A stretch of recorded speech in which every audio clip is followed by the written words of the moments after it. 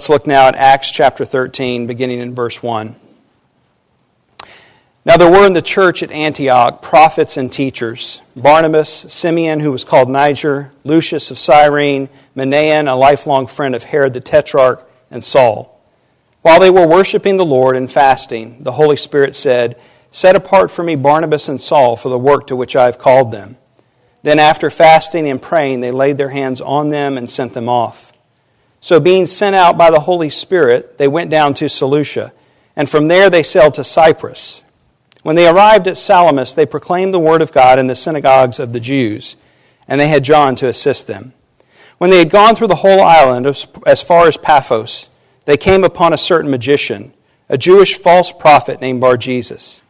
He was with the proconsul, Sergius Paulus, a man of intelligence, who summoned Barnabas and Saul and sought to hear the word of God.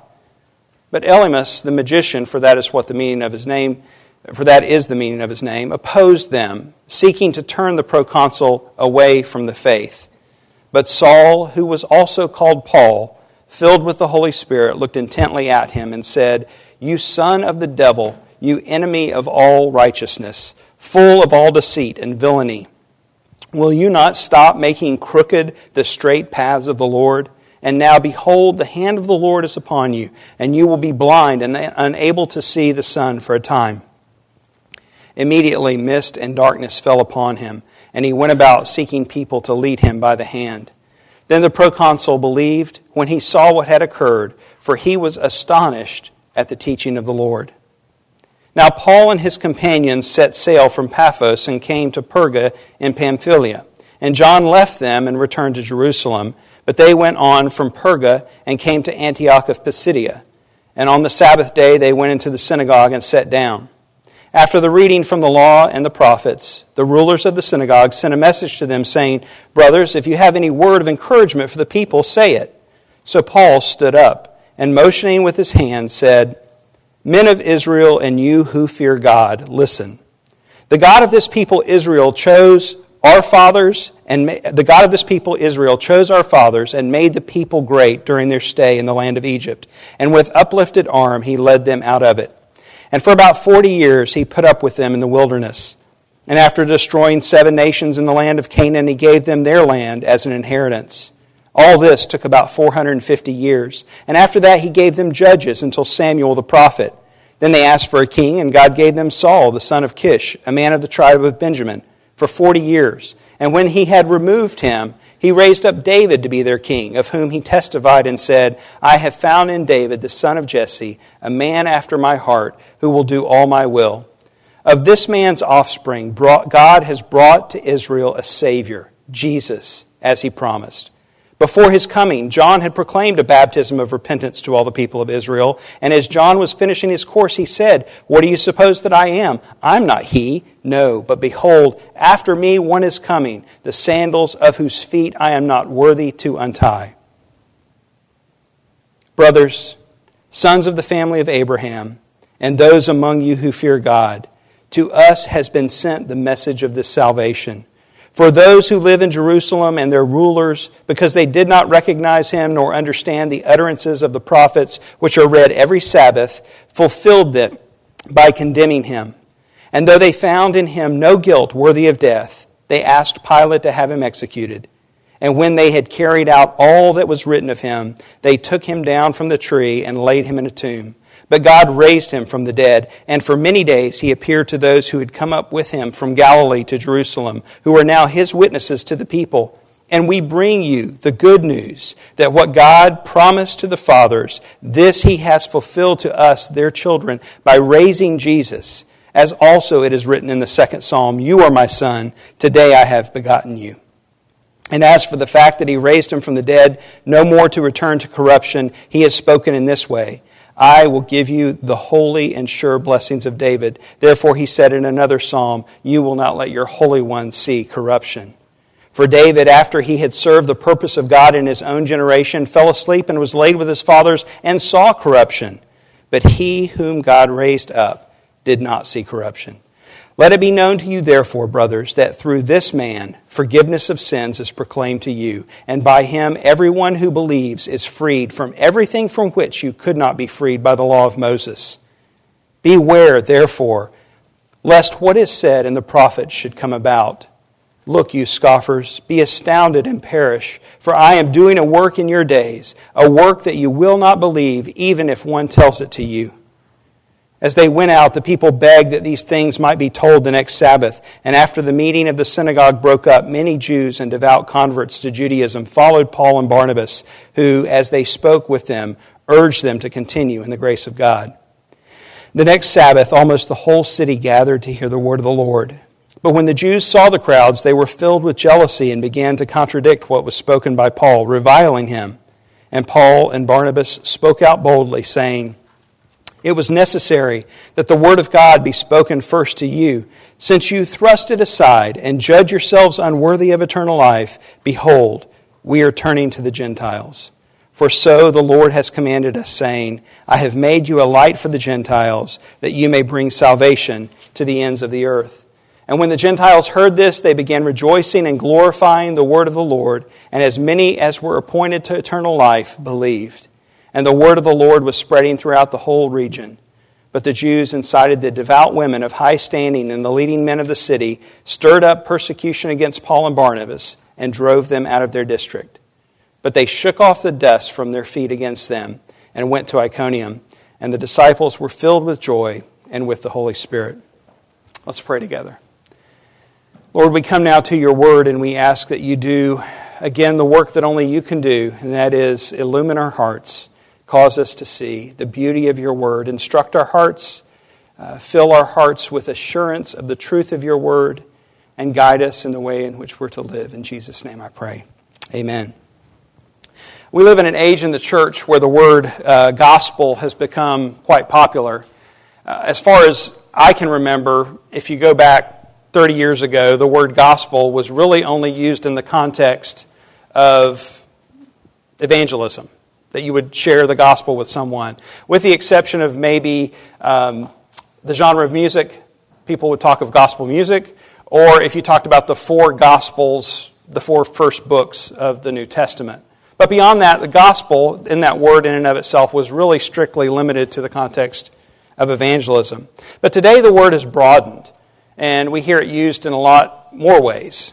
We have gospel-driven churches and gospel-driven ministries. We have groups like the Gospel Coalition and Together for the Gospel. We hear phrases like living out the gospel. There's gospel-centered preaching, and there are books, I did the search this week, literally about gospel-centered everything. There's gospel-centered parenting, there's gospel-centered husbandry, and gospel-centered wife, and gospel-centered teenager, and it's all of this, and you start to wonder, wait, what does the word gospel mean?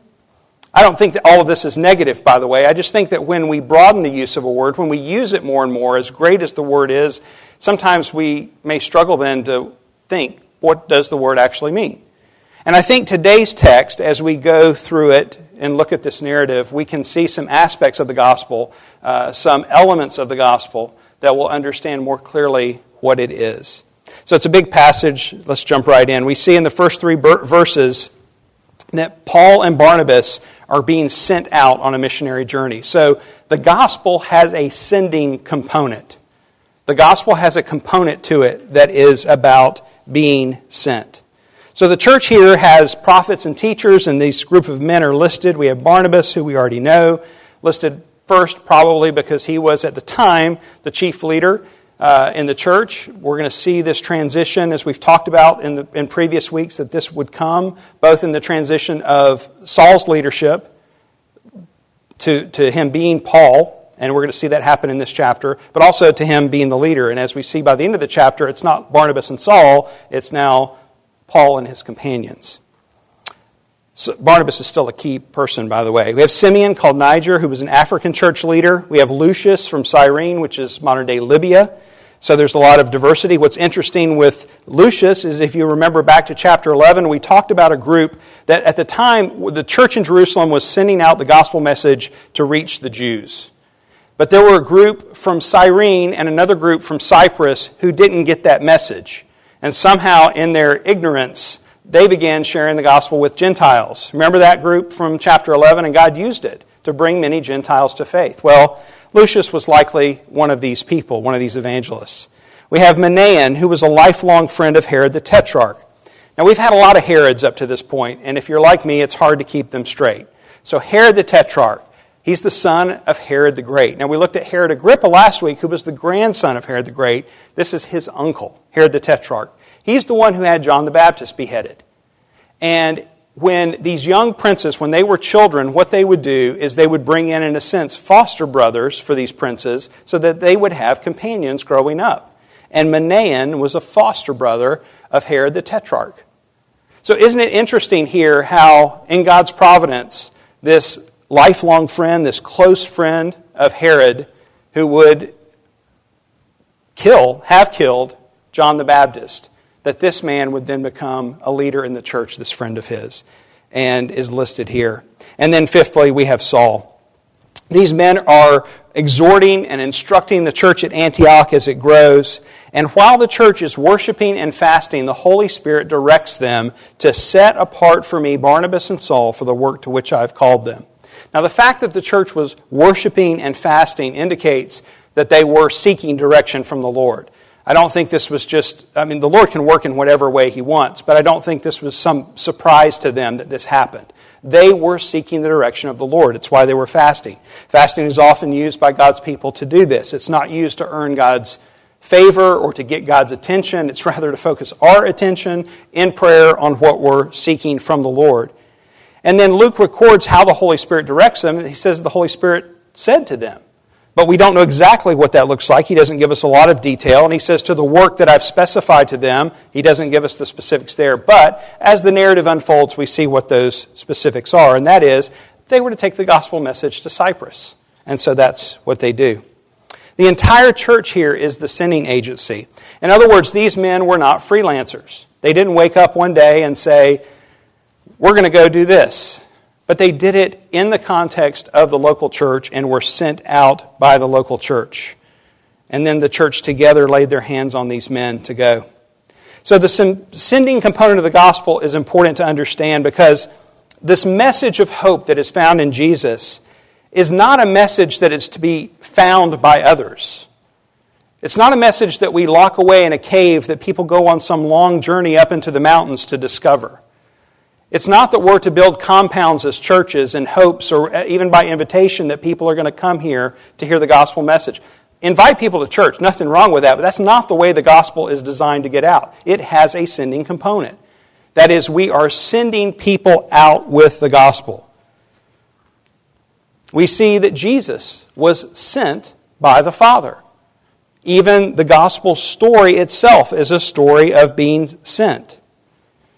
Jesus was incarnated as a man. He put on flesh and dwelt among us, not only to die for our sins, but for us to see the Word made flesh, for Him to reveal God to us. And in a sense, as we send people out, we see them do the same thing, incarnationally, studying culture, learning language, befriending people in order to be a light to them and explain the hope of the gospel. And we want to continue to be a sending church, sending others out. This includes supporting the missionaries that we have and, Lord willing, growing in that support. It includes short-term trips, and Lord willing, we'll see more of that, going to places with the gospel. But let me say this. The gospel, or the work of missions, the sending component of the gospel is not just for people who have a bent toward missions.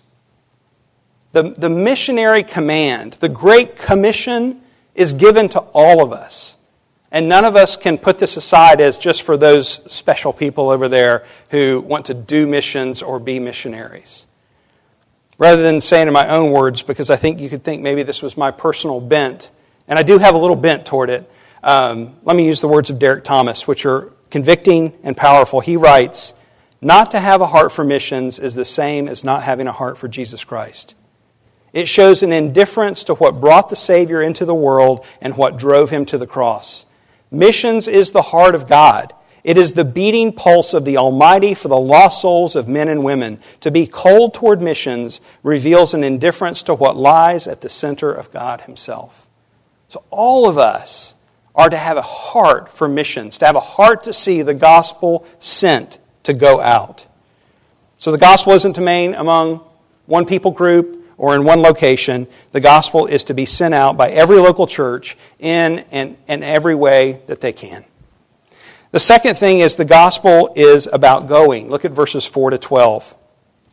While we recognize that not everyone is sent across borders, in fact, a very small percentage go out across borders in the terms of being a missionary, we are all sent out in God's sovereignty to be a light to wherever He's planted us.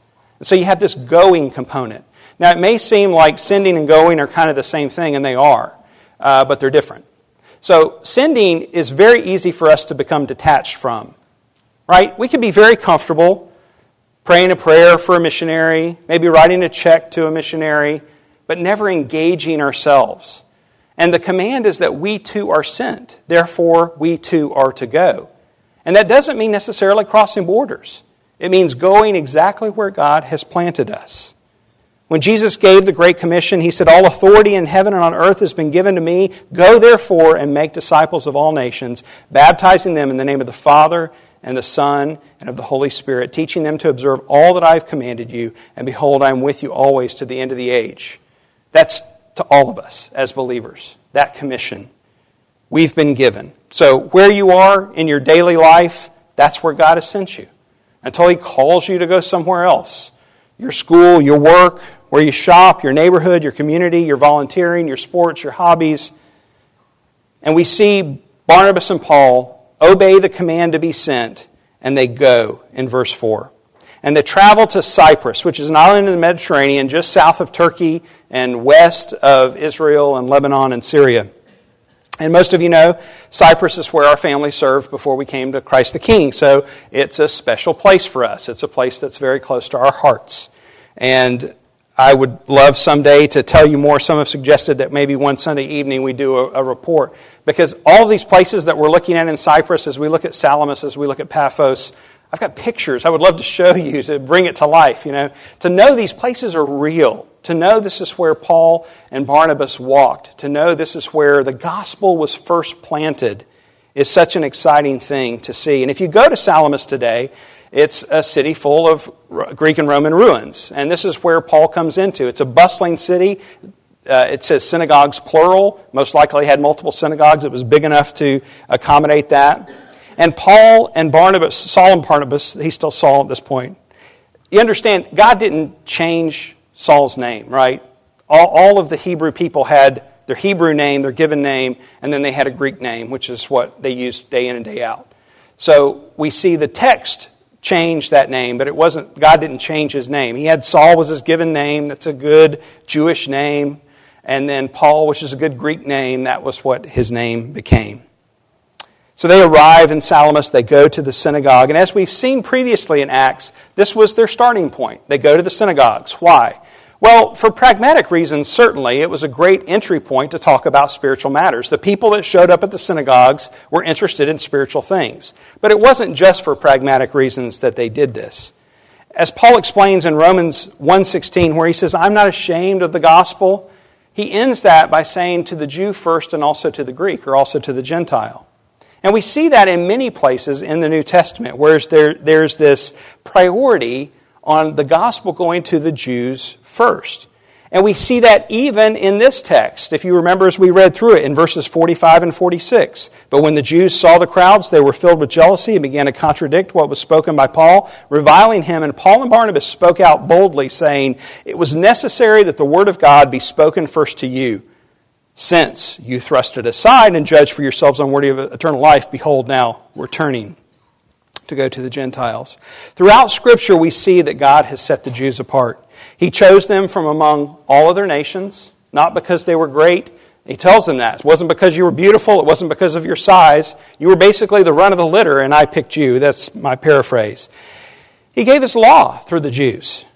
He called them to be a light to the nations and a kingdom of priests. He sent His Messiah as a Jew. This is the way Paul wrote about it in Romans 9:4.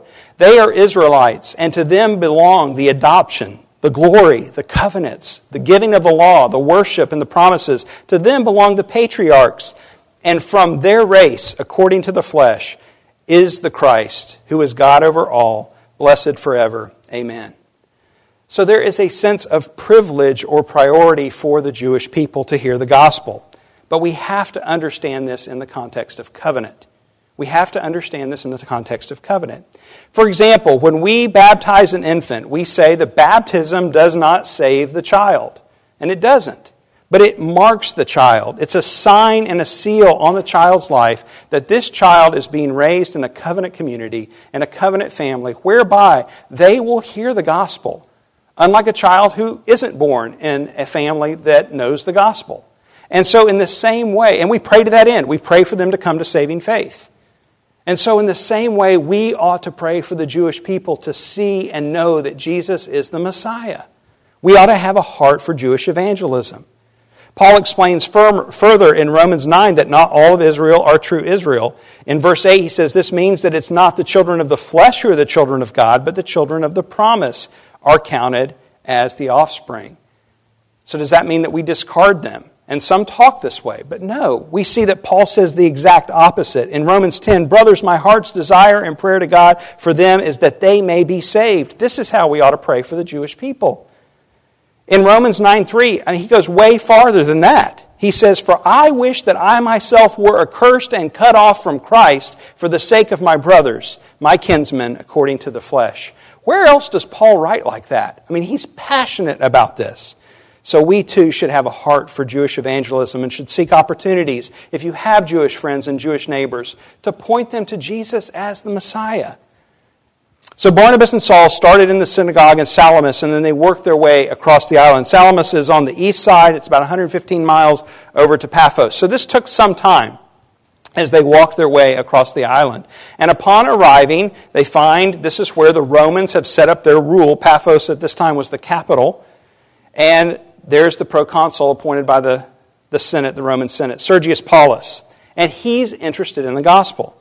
Verse 7 says he actually summoned Barnabas and Saul, and he sought to hear the word of God. But there was this magician, this Bar-Jesus, also called Elymas, and he sought to turn the proconsul away from the faith, verse 8. And so Saul rebukes him, and he's judged with blindness for a time. But Sergius Paulus comes to saving faith. Look at how he responds in verse 12. Then the proconsul believed when he saw what had occurred, for he was astonished at the teaching of the Lord. God opened his eyes. Barnabas and Saul obeyed the leading of the Holy Spirit, and they went. And in their going, they took the gospel message across the island of Cyprus. And then from Paphos, they set sailed, and they headed north to Antioch in Pisidia, which is a different Antioch from the one that we've been looking at. But let me say this, to just encourage you. I said Cyprus is close to my heart. Pray for Cyprus. Cyprus is where the gospel seeds were first planted, and it's a nation today that knows little of that gospel. There are few people that know the saving knowledge of Jesus Christ. There's a lot of Greek Orthodox churches on the southern part of the island, but they're gospelless. There's no gospel in the churches. It's a lot of works and superstition. So pray for the nation of Cyprus. Of course, the northern third of the island is mostly Islamic. And so pray for the nation of Cyprus, the island of Cyprus, really two different nations. It's a divided place. Pray for them to come to the saving knowledge of the gospel of Jesus. So the third big point, the third component, we have this component of sending, that it's to go out. The gospel isn't to remain stagnant. We have the component of going, that we're to be a part of that we are to go ourselves with this gospel message. And then we have this component of telling. The gospel is a message to tell. The gospel of Jesus isn't a religion. It's not a set of rules or a system to belong to. It's not about church membership or even church attendance. Every other religion in the world describes of their God, of how you can come to their God. What you have to do, what you have to change, what you have to be. But the gospel is completely different. The gospel is the message that God makes the way for you. He comes to you. He seeks you. He saves you. He made the way for you. You can't earn the gospel. And this is what makes it unique from every other religion in the world. The section begins in verse 13 with Paul and his companions, and I already mentioned of how that switch was made. We now see him take the primary role. Something happened during this time on Cyprus. God used it to hone these years of training and so forth since he came to saving faith. And now, as they go on north to Antioch in Pisidia, he is now the leader. This is in modern-day Turkey. And the sermon that he now preaches is kind of a cameo or a snapshot of a sermon that he would have preached. And we've seen some different sermons through Acts, some different approaches. The content of the gospel is always the same, but the way of getting to that message of the gospel varies depending on the context. But this would have been a common one as he went into synagogues. Look at what he did. In verse 17, he tells the story, the history of the Jewish people. God delivers Israel from Egypt. Verse 18, he takes them, it says that, in verse 18, what was the wording of that? That he put up with them, and I've already flipped the page over there. Something about he put up with them in the wilderness. I think that's interesting how that's worded. He brings them to the promised land in verse 19. He led them by judges in verse 20. And then they beg for a king. He gives them a king. It's not what they wanted, but then he gives them what they don't deserve in David. And then it's through David's line that the promised Messiah comes. Verse 23, the one who would save. And so he zeroes in through their history to show them the person of Jesus. This is what it's about. And then as he gets to this, he begins unpacking who Jesus is and what he's done. He's the one who fulfilled all the prophecy. All of this prophecy that was talked about in the coming Messiah was pointing to Jesus. He was the innocent Lamb of God, but was killed, verse 28, unjustly. But then God raised him from the dead. And he focuses in now in verse 30 on the resurrection. And he unpacks what the resurrection is and what it means and how there are witnesses to this. And then he gets to the actual message of the gospel, 38 and 39. Let it be known to you, therefore, brothers, that through this man forgiveness of sins is proclaimed to you. And by him everyone who believes is freed from everything which you could not be freed by the law of Moses. That is the message of the gospel. Jesus died so that you and I might be forgiven of our sins. Everyone who trusts in Jesus is freed from the curse and the judgment of the law. We are then credited with the righteousness of Jesus by faith and adopted as sons and daughters. The law couldn't save anyone. No one could keep it perfectly. Church attendance cannot save anyone. It doesn't earn you a thing. Being in this building, and I stole this from Zach, so I'll footnote there. Being in this building doesn't any more make you a Christian than being in a garage makes you a car. Think about that. Your heritage cannot save you. No matter how many generations of Christians or people who claim to be Christians, it doesn't save you any more than the Jews' heritage would save them. That's why the Jews need the gospel. Their heritage doesn't save them. Just because God set them apart and made them His people and gave His law through them, they still need saving faith in the person and work of Christ. Your good deeds can't save you. Your good will never outweigh your bad, no matter how hard you try. We can't be good enough. The Bible says none are righteous, no, not one. And even our attempts at righteousness, even our best attempts at righteousness are filthy rags before God. Knowing who Jesus is doesn't save you. Believing in the existence of God doesn't save you. James 2:19 says, you believe that God is one, you do well. Even the demons believe and shudder.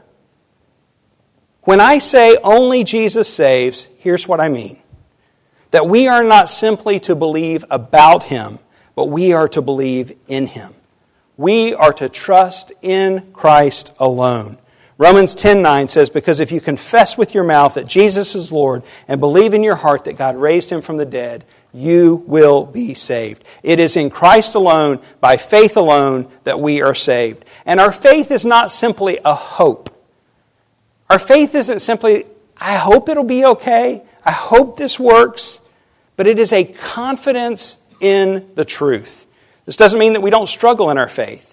But our faith is a confidence in the truth so that we can say with Job, for I know that my Redeemer lives, and at the last He will stand upon the earth. He was looking for the coming Messiah. We look back to the already come Messiah. And he goes on, after my skin has been thus destroyed, yet in my flesh I shall see God, whom I shall see for myself, and my eyes shall behold, and not another.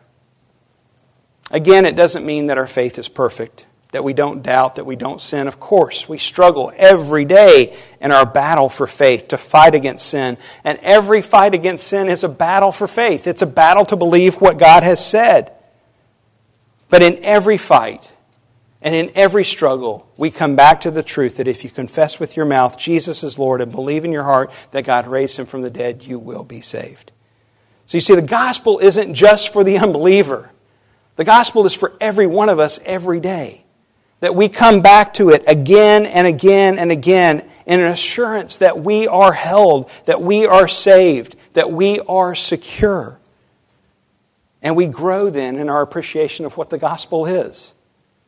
As we grow, we see how much bigger the gospel is, and of course we see how much greater our sin is, which makes us realize again how much bigger the gospel is. And it's true especially when we come to the Lord's table today, to eat of this supper that He gave us. We can come and say, I believe, help my unbelief. But in coming, we can say, I know that my Redeemer lives. Let's pray. Lord, thank You for so great a salvation that we have in Christ. I pray that You would stir in our hearts to help us to see the beauty of the gospel. Lord, I pray for those here who may not know Christ, that You would convict them of their sin and draw them to saving faith in Jesus today. And for those who do believe, Lord, would You grow their faith and increase it in confidence to say with Job, I know that my Redeemer lives and I will see Him. Lord, thank You for this salvation. In Jesus' name I pray. Amen.